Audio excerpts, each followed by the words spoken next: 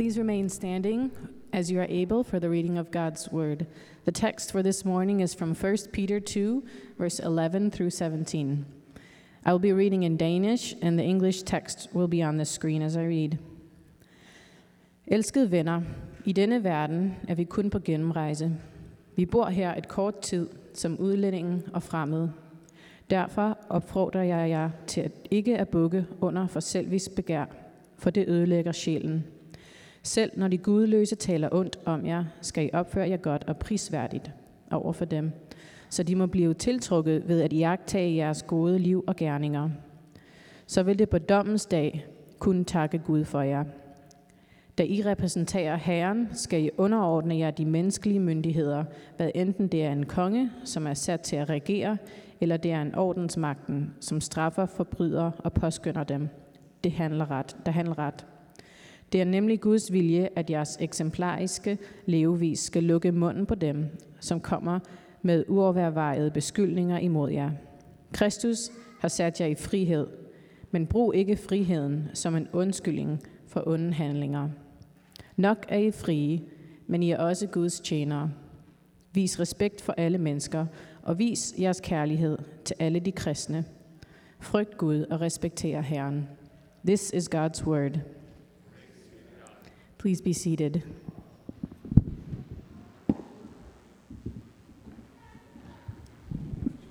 All right, good morning, church. Children are dismissed for children's church, and a reminder to parents to pick them up either right before or right after you take communion.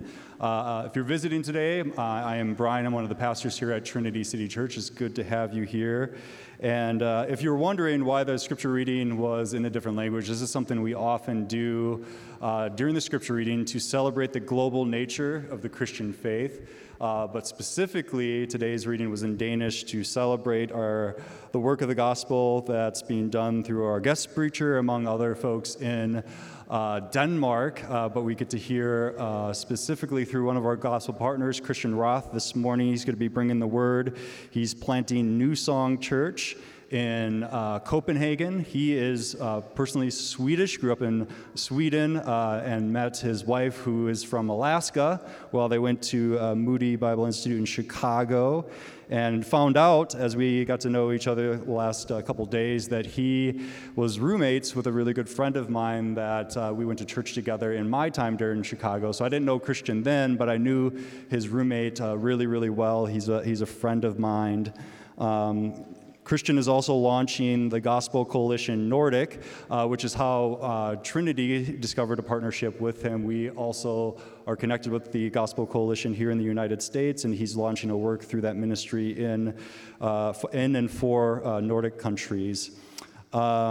What else can I say about him? So he's staying at the Larrabee, our apartment on the third floor. So he's residing there for the weekend. And this morning we walked to Bread and Chocolate on Grand Avenue, if anybody's a fan there. And if you were to predict what drink he would order for like a coffee drink, you couldn't write this up any better. He ordered a drink called the Swedish.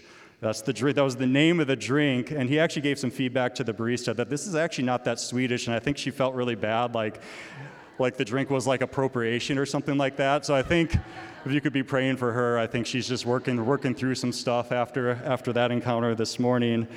And the last thing I'll say about my brother before he comes up and brings us the word is I would say he probably had the most epic mic check in Trinity's history when he was making sure his mic worked, because he was rapping some Rage Against the Machine lyrics to do his mic checks.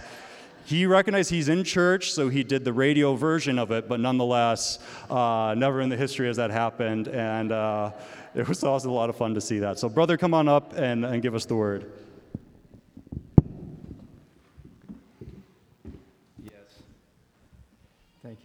Thank you, Brian. Yeah, I didn't mean for that to go public, but now you know.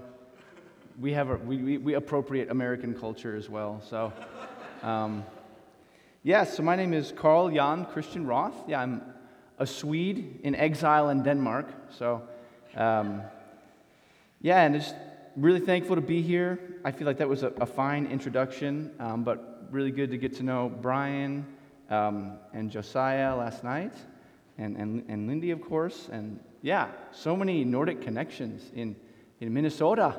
So it's really cool. And yeah, I just really honored to be here with you, and excited to see where this partnership leads. We're actually doing a Gospel Coalition Twin Cities event tomorrow as well. So I'm getting a little feedback, I don't know. But yeah, we've been doing this, I'm saying we, like I just feel right at home here. We've been doing this Out of Context series, you guys have, and I think that's really cool. It's a great series, and I'm out of my context today, so I feel like that's my version of Out of Context. But we're going to be talking about ministry in context, ministry from exile. So why talk about that? Why talk about this idea of what it means to be Christian in a post-Christian culture, a postmodern culture, a world that is more and more hostile to the message of the Bible? That's how we feel in the Nordics. I've been in the States now for a while, and I'm encouraged by what's happening here. I know it can be easy to get doom and gloom, but I do think things are changing, right, in America, for sure. As a Christian, as a church attender, it's difficult to see how the place of comfort that we've had as Christians is going to remain that way in the West. Pew Research here recently in the U.S., I read, followed 23,000 U.S. participants over 5 years, mostly up until 2019, so prior to the pandemic, and found a trend over those 5 years that is projected to, by 2070, mean that the nones, which are people who identify as not a part of any religious group, will be the majority in America. So right now, Christianity, people who identify as Christian, is the majority, but by 2070, and this depends on whether these religions are switching. There's various variables. Religion switching continues at the same rate, speeds up, stops entirely. But it shows that Christians right now is at 64%, shrinking to a little more than half, and then dipping beneath that. And the nones would rise from the current 30% to 34%, and then eventually 52%, depending on these variables. So by 2070, we will all in the West be doing ministry from exile. So, why should you listen to me today? Well, pretty soon this will be your daily life. So, I hope that shows you why this is a real issue for us. How should we respond? How will you respond today to this question? How do we do ministry from exile?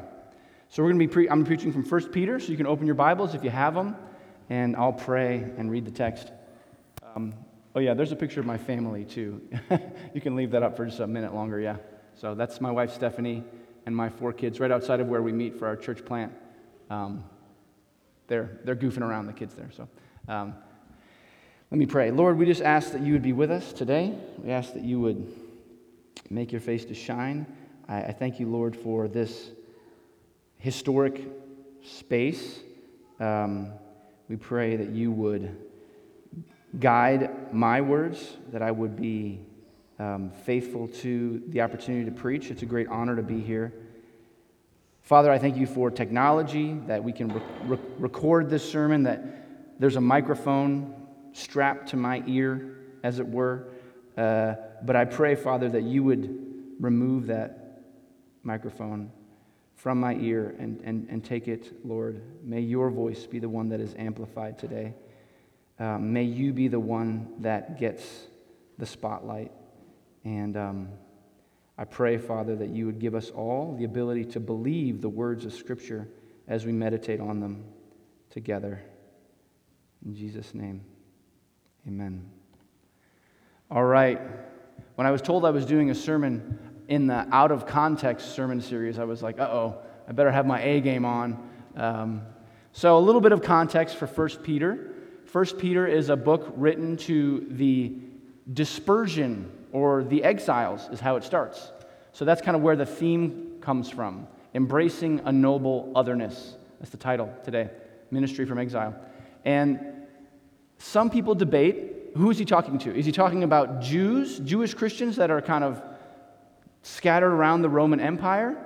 Or is he talking to Christians and using this metaphor of exile as a way of talking about the Christian life? I think it's the second of those. Obviously, that's why I think we can just talk about it as ministry from exile. The reason I think that is because the way Peter writes this, it's not very Jewish in his context and his mindset, like Hebrews or James even. And it seems like he's talking and addressing a Greco-Roman mentality. So that's the way I'm going, all right? So I'm not taking it out of context. All right, Brian? But I've got 4 points from this passage. I hope they're helpful for you. They're all A's. I'm a Baptist preacher, so we're going all A's here. And I know you guys are like a real liturgical church, so I got my sport coat on and everything. But I'm going to ask you to say them with me. All right? Does that sound good? So say them after me. The first one is abstinence. Say abstinence.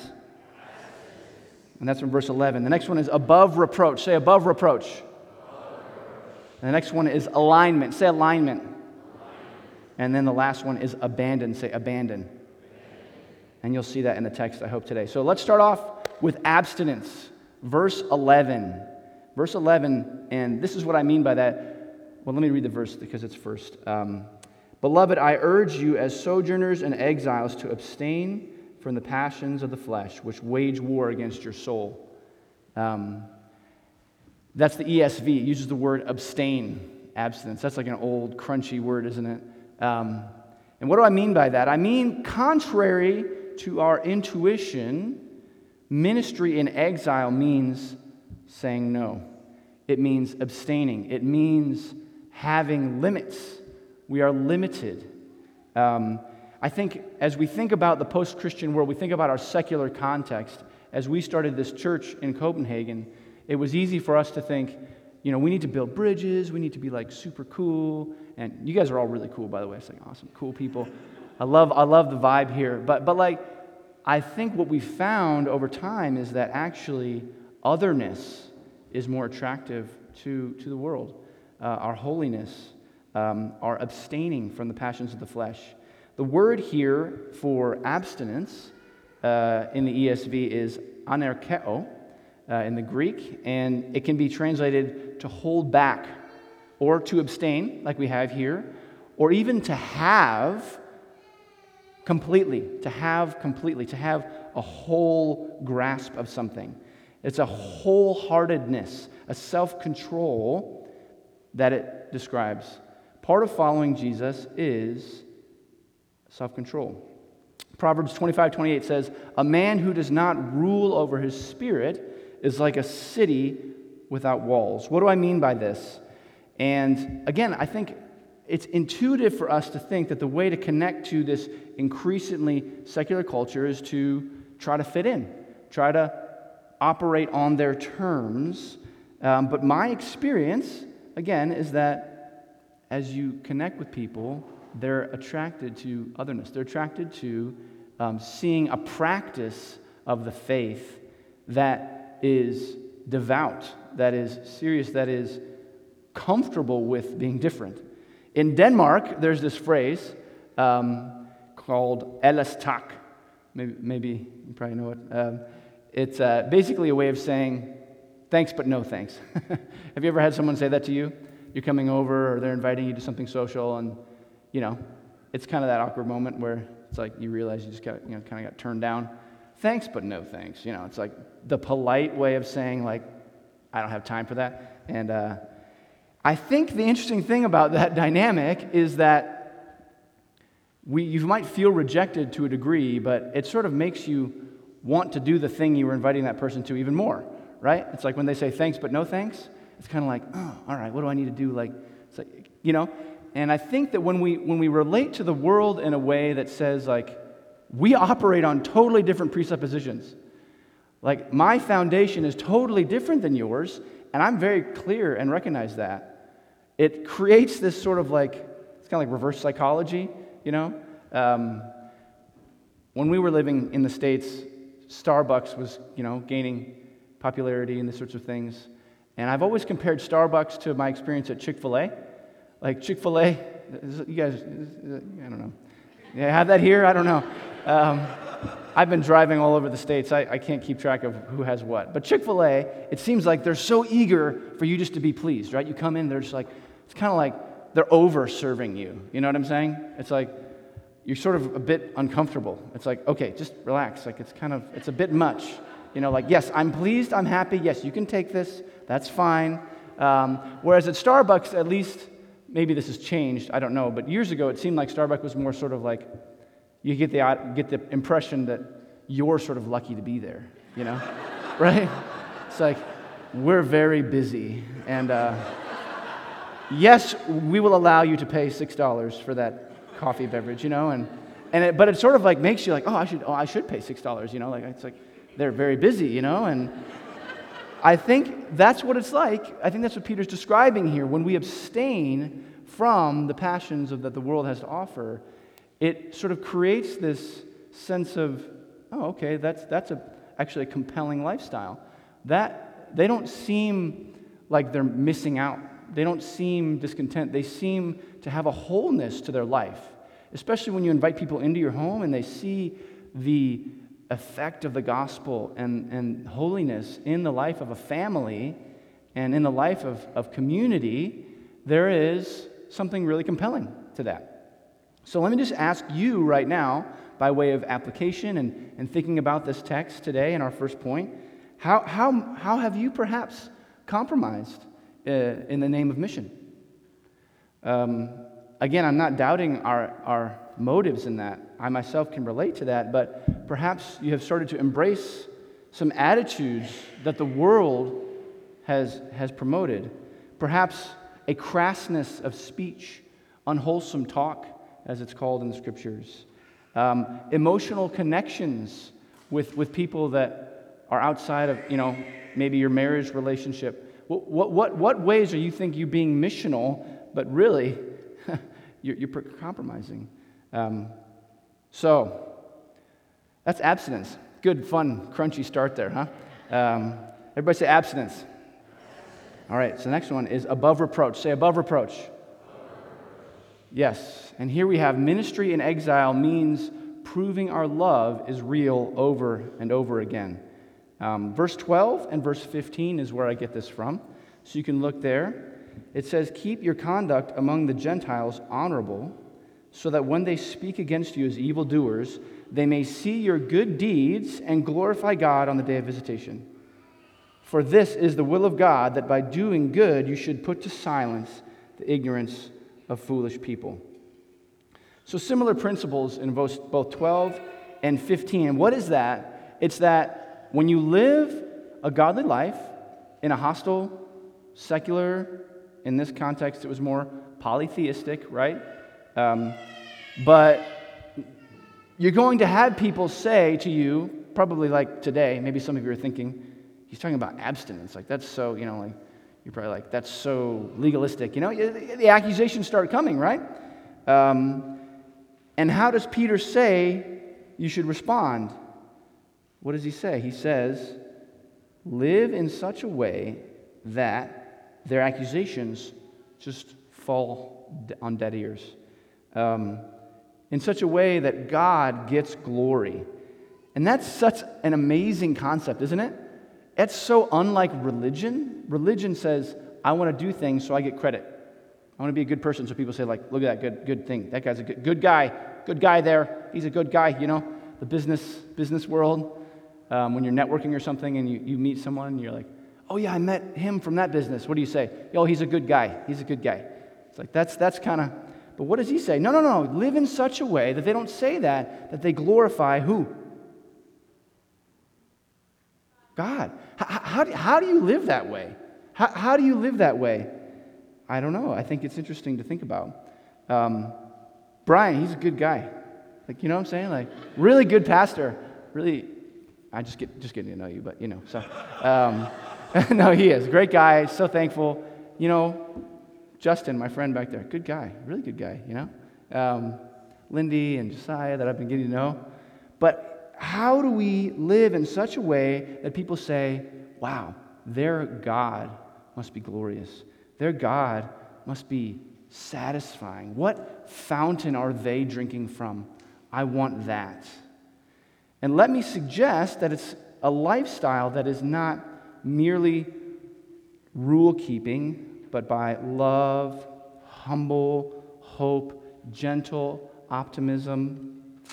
The word here for good, keep your conduct honorable among the Gentiles, is often translated just good. It's the Greek word kalos, or kalos, depending on what pronunciation you use. And honorable in English, I think, misses the point, personally. When I think honor, I think of like those Marines commercials that always come up during like sports events here in America, right? It's like honor, duty, like you know. And again, I think that's kind of like, kalos is actually often translated beautiful, just beautiful in the New Testament, in Koine Greek. And I think what I'm suggesting is I like the translation noble. And I'm not an expert by any means, but for the sake of our conversation today, noble. Because what does noble mean? It means that there's something compelling, there's something dignified, there's something about the lifestyle of a follower of Christ that just makes the world go like, wow,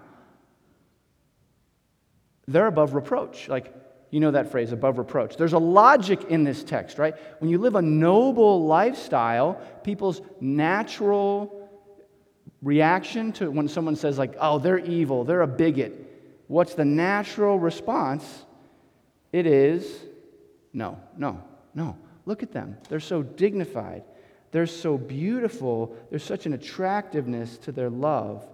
It's similar to the requirement of elders, right? Above reproach.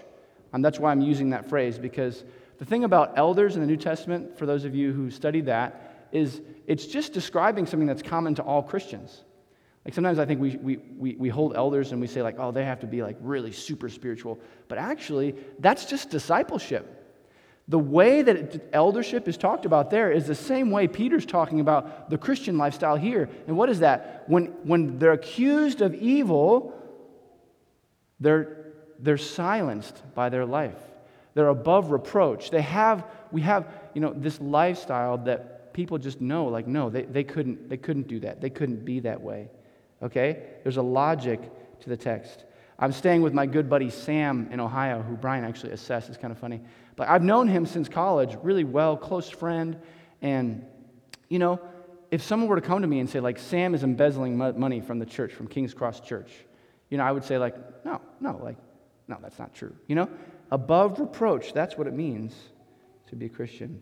It also involves, I would say, from this passage, a willingness to face false criticism and to be persistent in earning credibility. Okay? Christians in exile, believers in the Scriptures and the gospel, we're going to be a minority.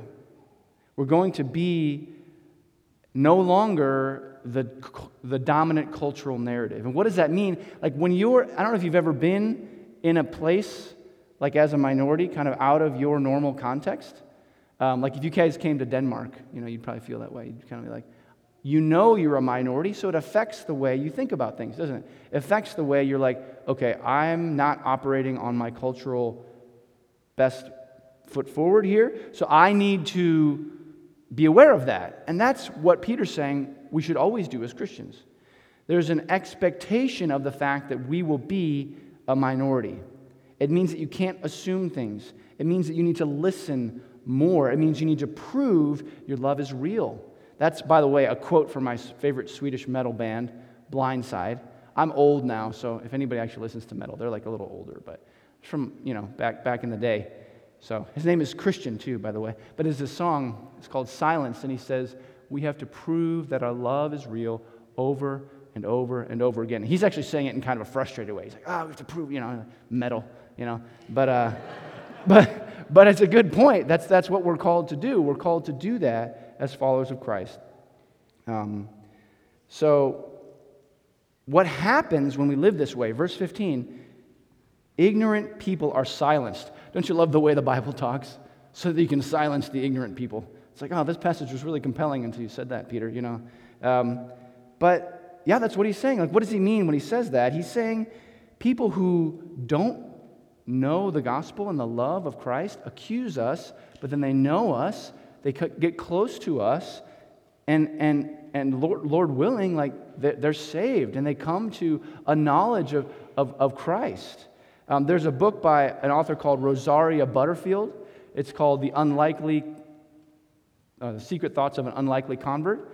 And she was this very active, LGBTQ and a women's lit professor, and basically hated Christians, particularly our kind of Christians.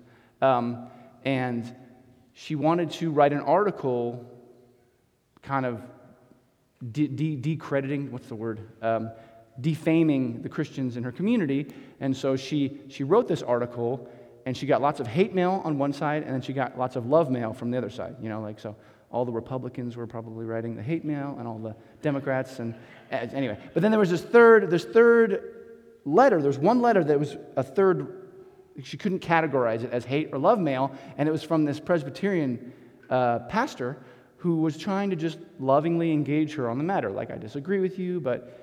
And she was so sort of taken aback by this experience that she reached out to him and said, I'd love to meet you. He invited her into his home and had dinner with her and started this long-term relationship where they would just feed her, love on her, talk to her about, worldview matters and sexuality. And eventually she becomes this super reformed Christian and is writing books as an apologist. I think that's what it's describing. It's describing when we live above reproach, people can go from darkness to light. People can be disarmed. So let me ask you, how do you handle false accusation? How do you handle disdain in your workplace? How do you handle that moment? And it may feel like failure. It may feel like, man, I'm not having the impact I want to have. But remember, you are in exile, you are in the darkness, and in that darkness, that's where that spark is going to shine the brightest. All right? Everybody say abstinence. Everybody say above reproach. This is so good. This is it's getting liturgical now, actually. It's like Baptist, but a liturgical kind of Baptist. It's good. All right, now we're going to move on to alignment. Say alignment. Good. So that's in verse 13 and 14 and 17. But what I mean here is that ministry in exile means ordering our lives under the structure of the universe. Okay? And we see this in verse 13 and 14 and 17. And I love this. It's so counterintuitive the way Peter's describing this.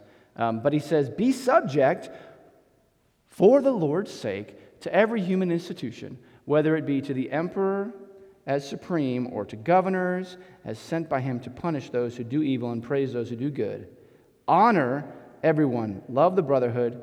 Fear God. Honor the emperor. Honor, honor, honor.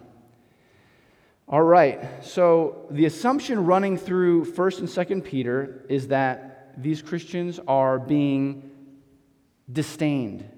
Like I said, I don't think it's primarily physical persecution. There's a really good book on this called Evangelism in Exile that goes through this and argues for the fact that it probably wasn't primarily physical persecution at this stage in the New Testament that Peter's describing. He's talking about being disdained. He's talking about being falsely accused. He's talking about this dynamic of what that means as a Christian.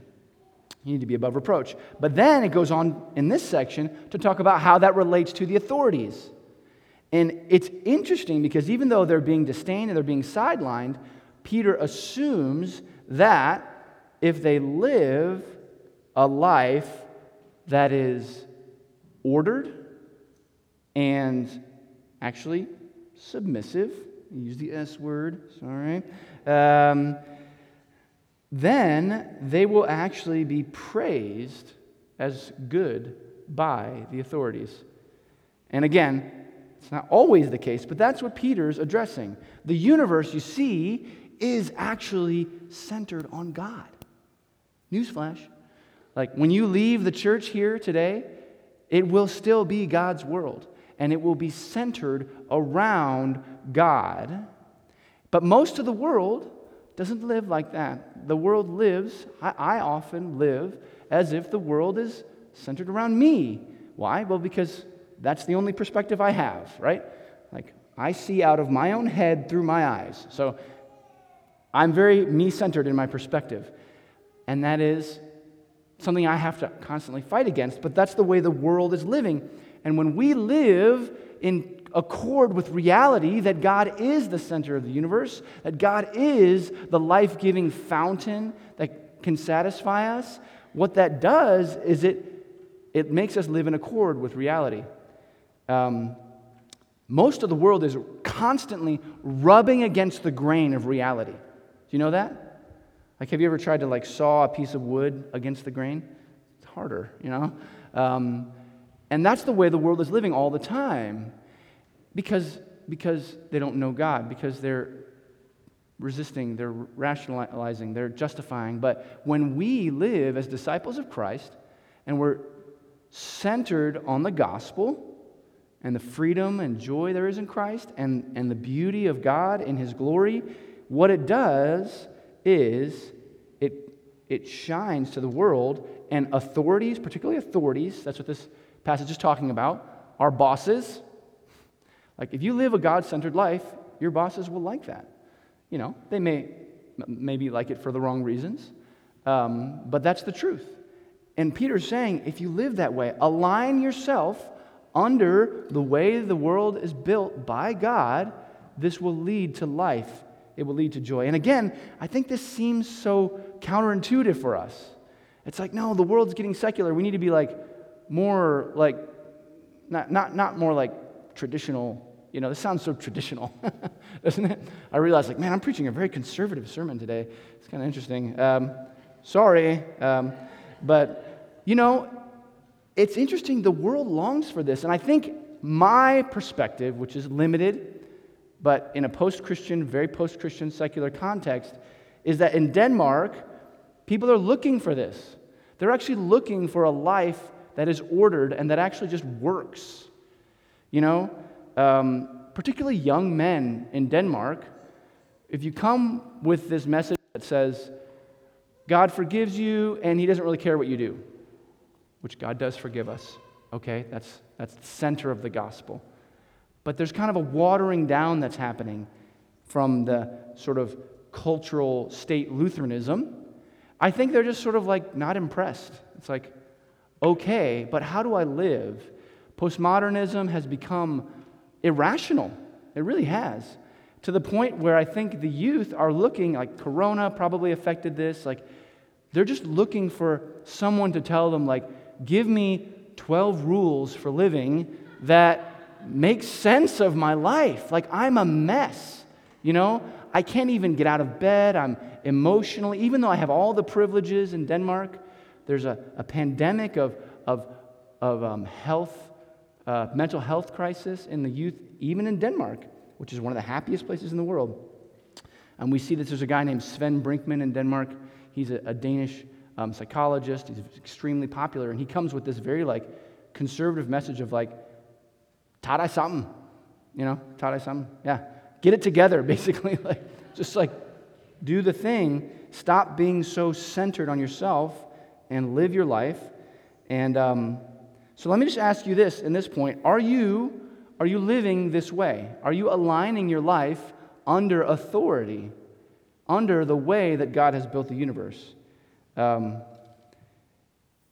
think we can be so individualistic. We can be so autonomous in our Christianity in the West.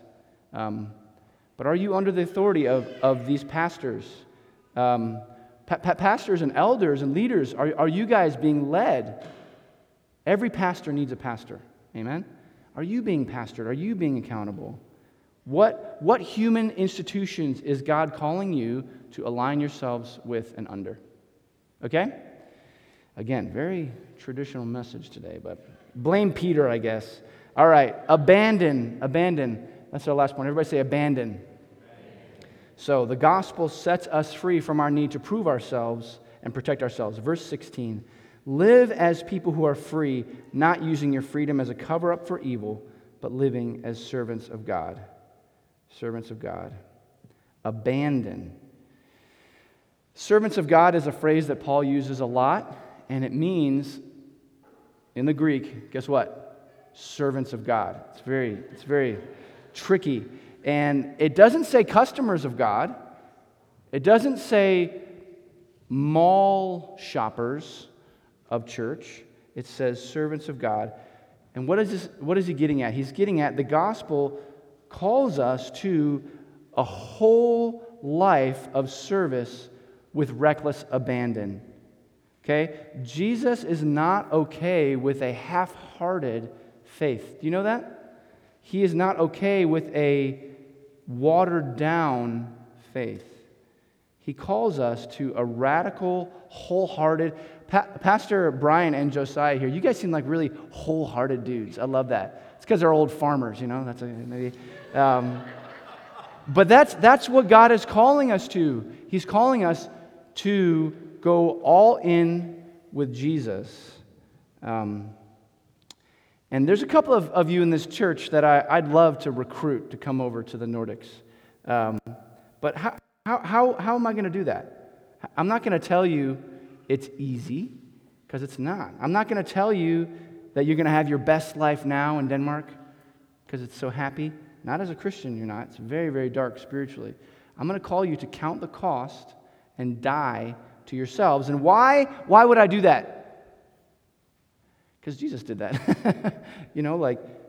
He rooted his message in grace. Amen? This is a message of grace. But the difference between the worldly message of easy believism and Jesus is that he says, come and die to yourself because I have died for you. Peter says, live as people who are free. And what does he mean by that? He's saying the gospel has set you free from this need to justify yourselves that we all have.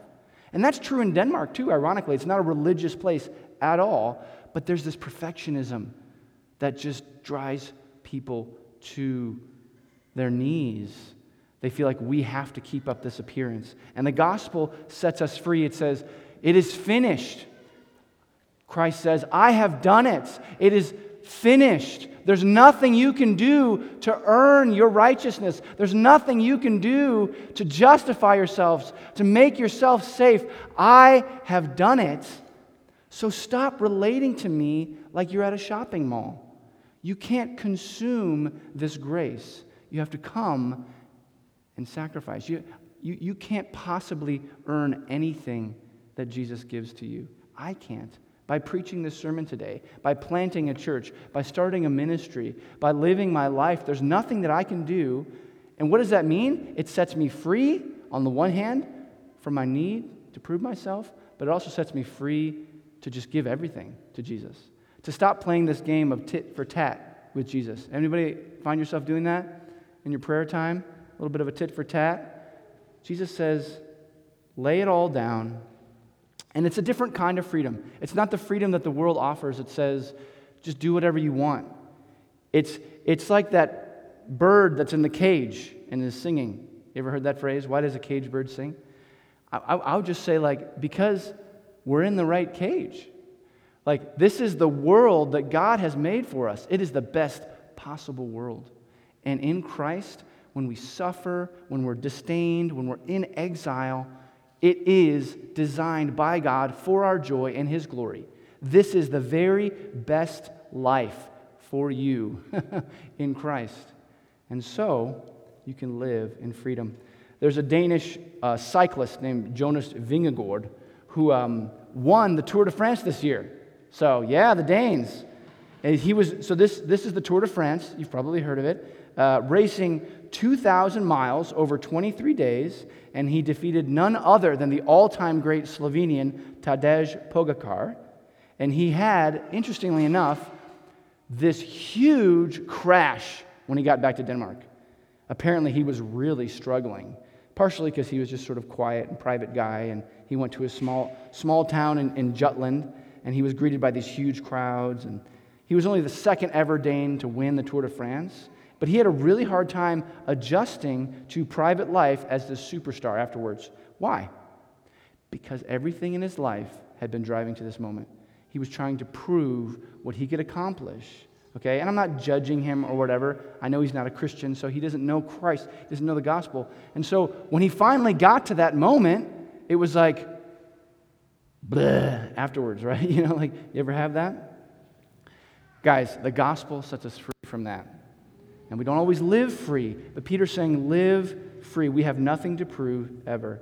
So rather than giving ourselves, this tit-for-tat relationship, always trying to prove, just let it all go. Lay down your life, take up your cross, follow Jesus, do ministry in exile. So I'm calling you to realize in this message that you're an outsider. You are in exile.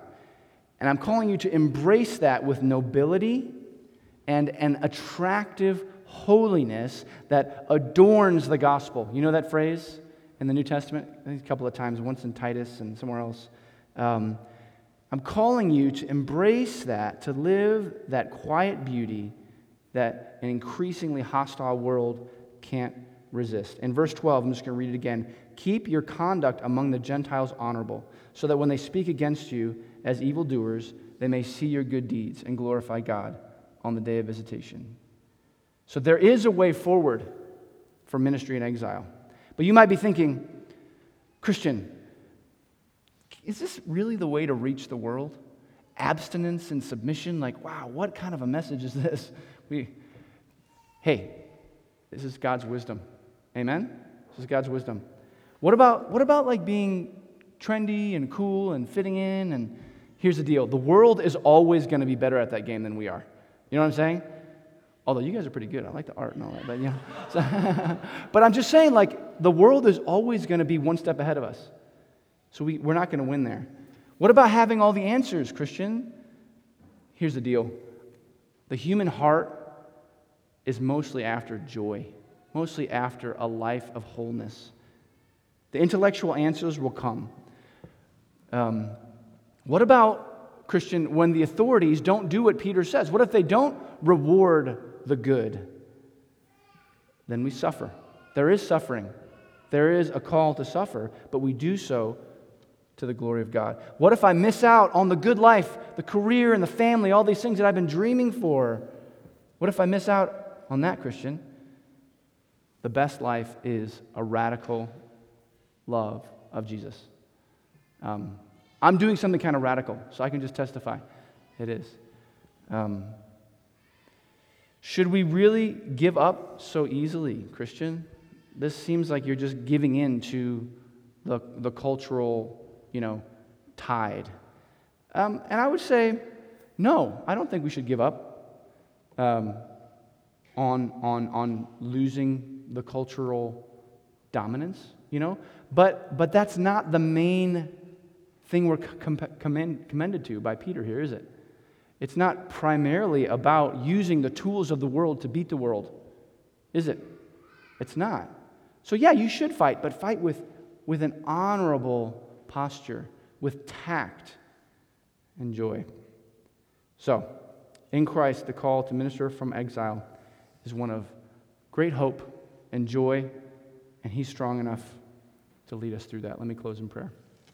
God, we thank you for this time, and we thank you for just bringing us together in worship, and we pray that you would be with us as we step out from this place and go into exile again. We pray that you would give us the willingness to obey when it's challenging. We pray that you would use us for your glory.